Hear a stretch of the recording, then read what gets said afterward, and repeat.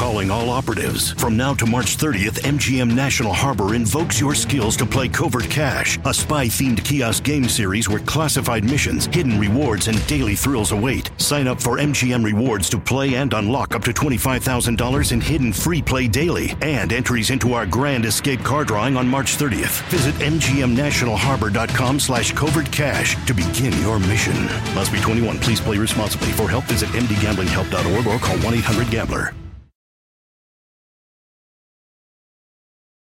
Former President Donald Trump has officially been indicted. Again. Good afternoon. Today, an indictment was unsealed, charging Donald J. Trump with felony violations of our national security laws, as well as participating in a conspiracy to obstruct justice. That's Jack Smith, the special prosecutor for the case. He made a statement Friday afternoon. We have one set of laws in this country, and they apply to everyone. Applying those laws, collecting facts, that's what determines the outcome of an investigation. Nothing more and nothing less. So this indictment stems from the investigation of hundreds of classified documents that went to Mar-a-Lago after Trump left the White House. Devlin Barrett reports on national security and law enforcement for The Post. He's been following this case from the beginning. The indictment was unsealed Friday afternoon, and Jack Smith spoke for the first time before the cameras, standing before an American flag to describe how important it is for the national defense and for the safety of the U.S. military for people to treat classified information carefully and securely. And even though it's the second indictment for Donald Trump, all indictments aren't created equal. This one is still a huge deal. It's the first time a former president has been charged with federal crimes. So I think it is a test of a number of things. I think this case will be a major test, not just of Trump. It will be a significant test of the Justice Department and the court system and the FBI. But I think what you're seeing right out of the gate is that the government and the Justice Department is signaling we intend to put the former president on trial as soon as possible. From the newsroom of The Washington Post, this is Post Reports. I'm your guest host, Rhonda Colvin. It's Friday, June 9th. Today, Trump's second indictment.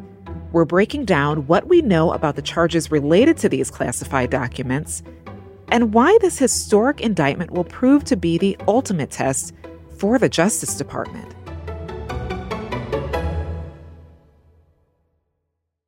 Okay, so let's back up, Devlin. What do we know right now about the indictment, and can you catch us up to the specifics of the case and where it dates back to?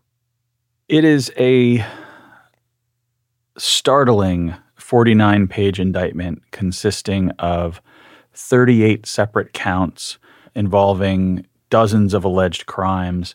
Donald Trump is charged in 37 of those counts, and an aide to Donald Trump named Walt Nauta is charged in 6 of those counts. The first 31 counts are for willful mishandling of national defense information. Those are all charges against Donald Trump. There are other charges in which the former president and his aide are both charged for things like obstruction, conspiracy to obstruct, and scheming to conceal, which is all about how they allegedly hid documents, even as the government was saying, we need these classified documents, we need these classified documents. And Trump, with the help of an employee, allegedly set out to prevent the government from retrieving classified documents, including one document about a foreign government's nuclear capabilities. It's a remarkable document. And this investigation began, it's really a saga. It started in 2021 as the National Archives were trying to recover what they thought were probably government records, historical records from Trump's presidency that they believed he took with him to Florida, and they were trying to get those records back. Those aren't necessarily classified. Those are just sort of historical documents of his time in the White House. And in the course of trying to get those documents back, there was a long exchange between the lawyers for the government and the lawyers for Trump, and eventually Trump agreed to turn over 15 boxes of documents. That was in early 2022. The National Archives opens those boxes, and they find more than 100 classified documents in those boxes, at which point a new concern develops, which is, wait a minute, this isn't about government papers anymore. This is about classified matters.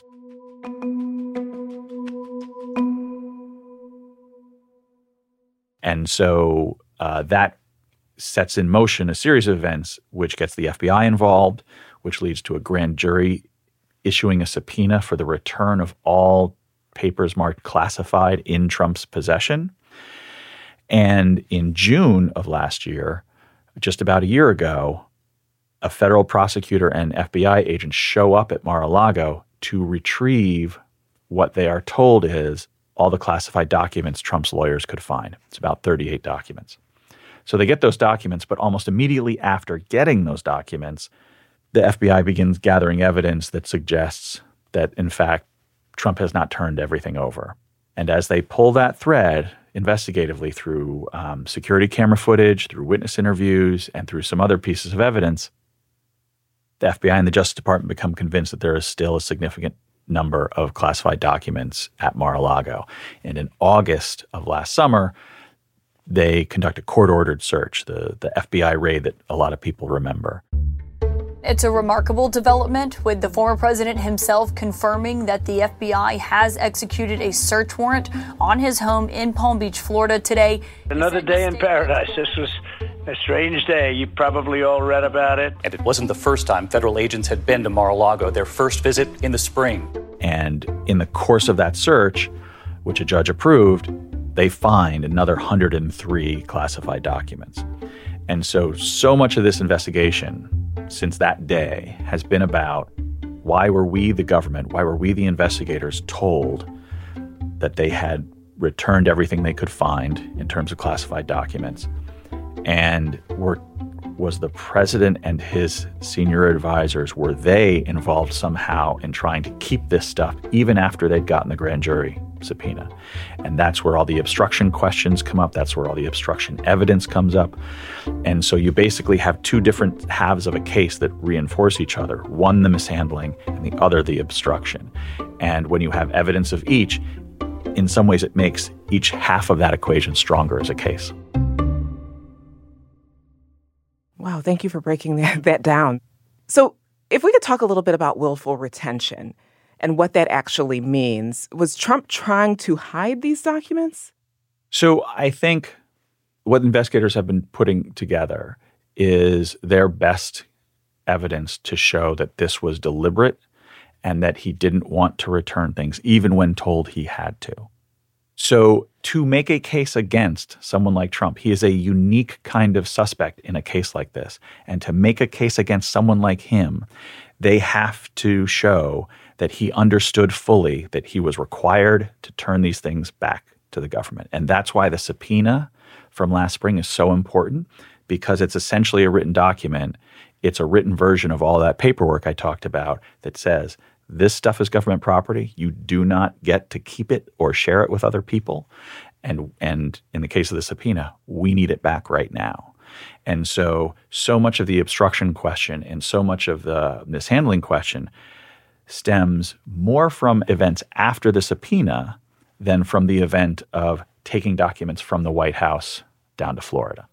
I mean, among the wilder details in this indictment are that when Trump is talking to his own lawyer about what to do, he sort of asks, well, shouldn't we just say we don't have any? Maybe we just can't find any. And he, in the telling of the indictment, he seems to be trying to find a way to just not give them back. And some of the most damning evidence in the indictment are things that Trump himself allegedly said.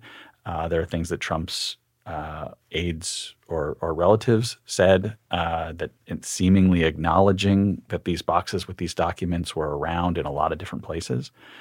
There's an incredible photo of boxes almost to the ceiling stacked up in a bathroom next to a shower. There's photos of a box that had tipped over and spilled out, and the papers that had spilled out, you could see classified markings on some of them, and people are sort of texting each other about, oh, look at this.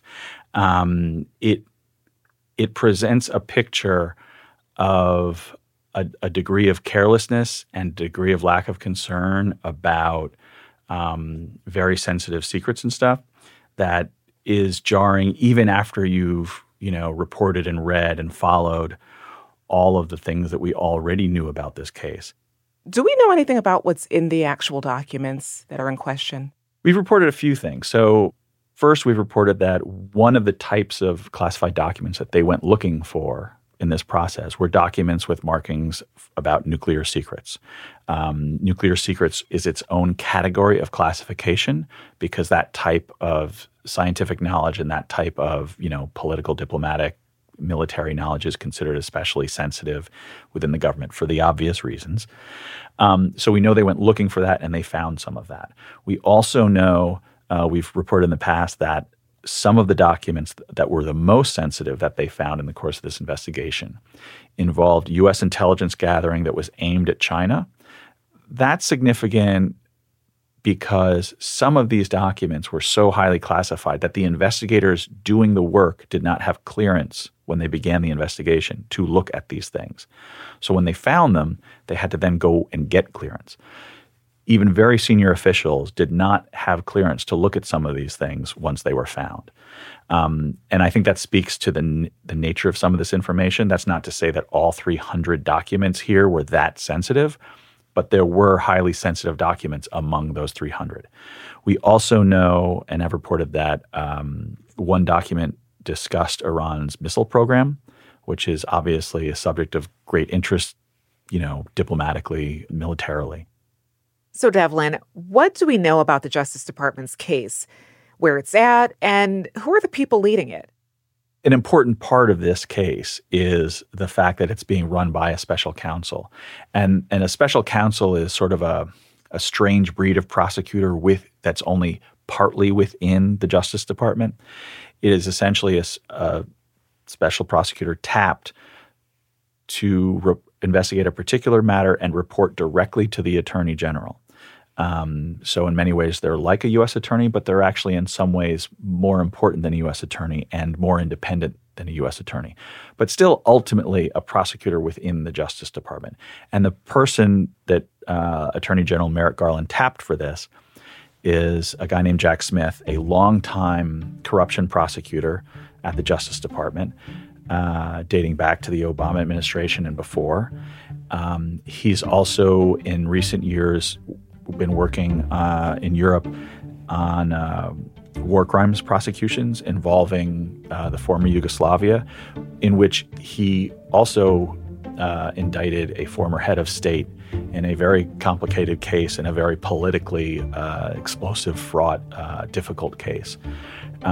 So I think it's easy to see why the Attorney General thought Jack Smith's combination of experience is the right one to take on a case like this. But the reality is there really is no case like this. Ultimately, this is going to be an amazing trial, criminal process to watch, because there's never been a defendant like Donald Trump in the federal system before.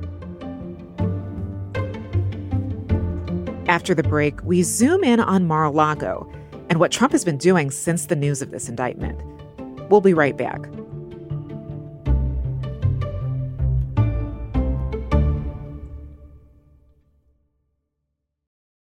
In-laws, love them or hate them, you're pretty much stuck with them. And when you're a ruler in the Middle Ages, that can be a serious problem. It might even land you dead. I'm Dan Jones, and on Season 4 of This Is History, I'm telling the story of England's weirdest king, Henry III. He's in way over his head, and he's surrounded by bloodthirsty relatives with their eyes on his throne. To listen, search This Is History and follow wherever you get your podcasts.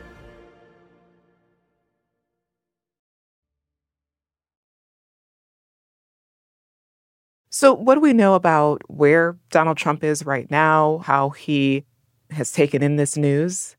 So for the last couple days, we're told Trump has basically been huddled with his legal advisors in Bedminster, his golf club, and they've just been sort of talking to each other and strategizing how they're going to go at this. When his lawyers were notified Thursday night that an indictment had been filed, Trump very quickly posted it on social media and started punching back. Our country is going to hell, and they come after Donald Trump, weaponizing the Justice Department, weaponizing the FBI. We can't let this continue to go on because it's ripping our country to shreds. And basically said this is unfair and shows that the administration is out to get him for political reasons. It is not what I would call typical federal defendant behavior, but I certainly had never expected him to behave like a typical federal criminal defendant. And look, when you get indicted, that means you're going to trial.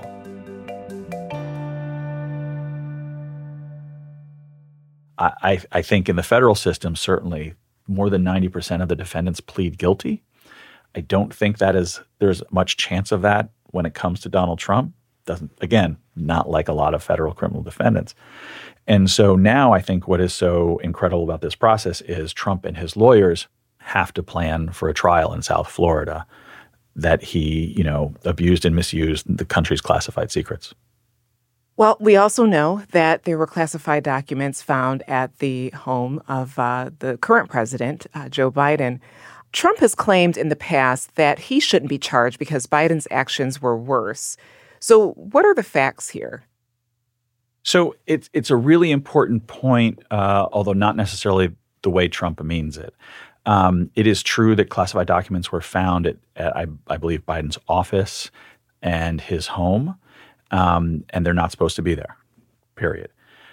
However, one of the ways in which I think the Trump case is really unique and amazing is the degree to which there's a thing in the classified world called spillage.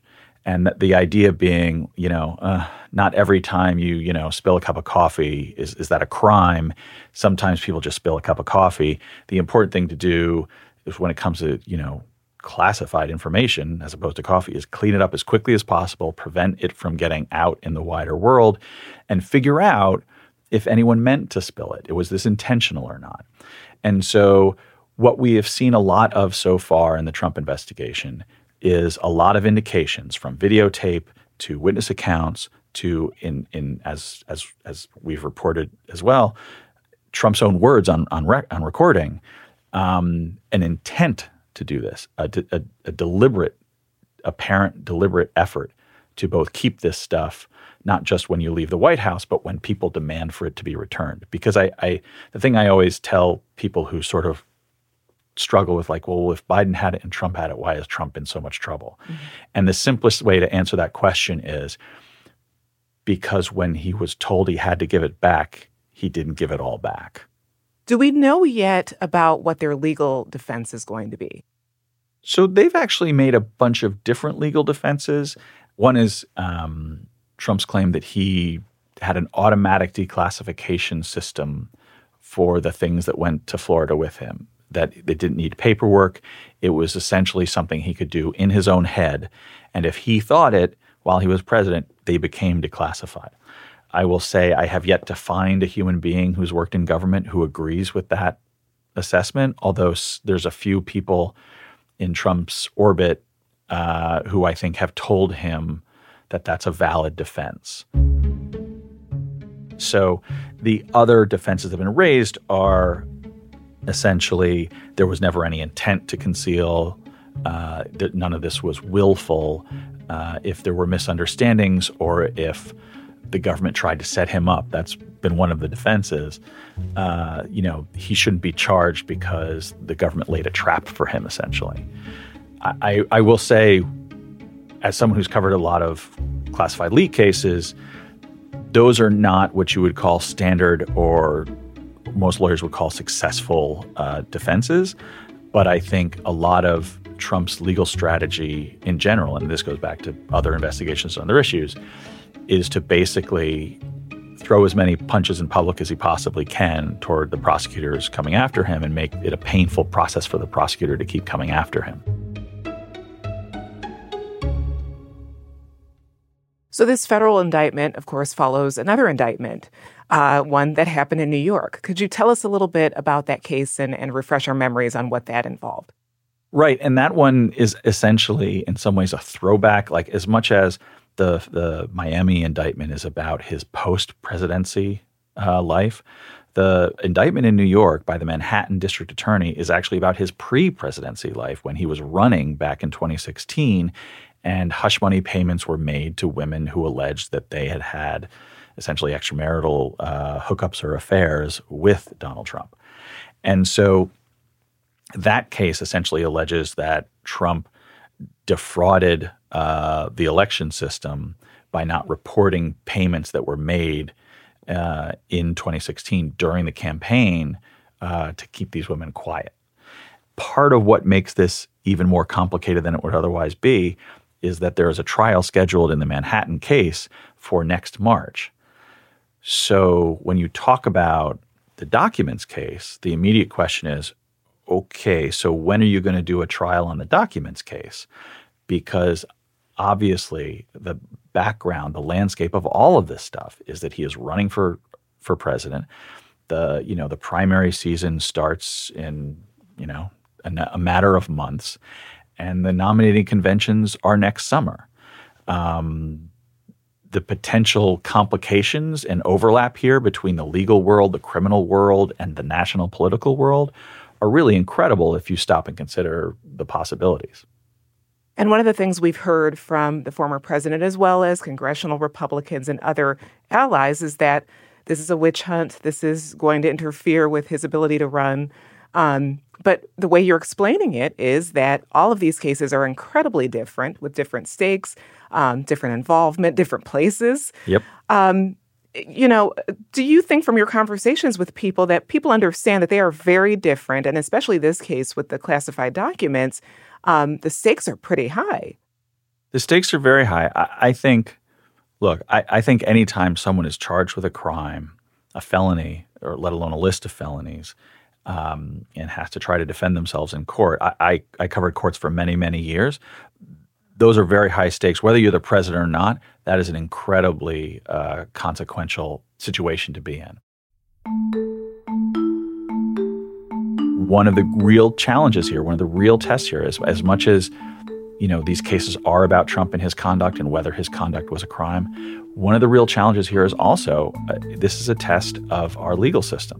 This is a test of, if you put a politically divisive but also in some ways very popular person through the legal system, through the criminal justice system, does that legal system maintain the credibility that it is acting fairly and accurately and justly at a time when people want to argue about all sorts of stuff and want to argue that everything is rigged? I think, as someone who's covered the courts a long time, I think one of the biggest questions in my mind going forward is, will Trump destabilize the justice system the way he has been destabilizing to so many other institutions in American life? And just to be clear, he can still run, even though this is going to play out while he's in the primary season and potentially a general election. He can still run for president. He absolutely can. And in fact, in American history, people have run for president from prison and in some cases get thousands of votes. So it is absolutely technically and legally possible for someone to not just be on trial or be convicted or be in prison and also run for president. And I also think it's a tricky thing to sort of, if you don't like someone politically, counting on the Justice Department or the legal system to sort of eliminate that person from the political scene, I think is a very, in some ways, misguided and sort of wishful thinking kind of view of it. Because I think, in my experience, I don't think the Justice Department or the legal system serves to protect the political system. I actually think it's the reverse. The political system, at the end of the day, protects the legal system. And if those two things decide that they are not in the business of, working together while staying out of each other's hair, politics and the law in this country are going to change drastically. And so, again, like I said, I think this whole dynamic with these cases is a significant test of what do the American people and the court system actually believe is the right thing to do and why. I think it's a huge test.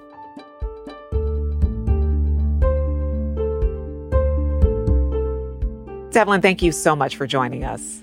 Thanks for having me, Rhonda. Devlin Barrett reports on national security and law enforcement for The Post. That's it for Post Reports. Thanks for listening.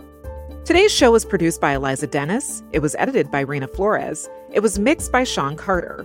Our team includes Maggie Penman, Rena Flores, Ted Muldoon, Martine Powers, Elahe Izadi, Monica Campbell, Eliza Dennis, Ilana Gordon, Ariel Plotnick, Arjun Singh, Jordan Marie Smith, Rennie Svirnovsky, Sabby Robinson, Emma Talkoff, Sean Carter, and Renita Jablonski.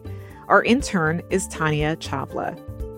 I'm Rhonda Colvin. We'll be back on Monday with more stories from The Washington Post.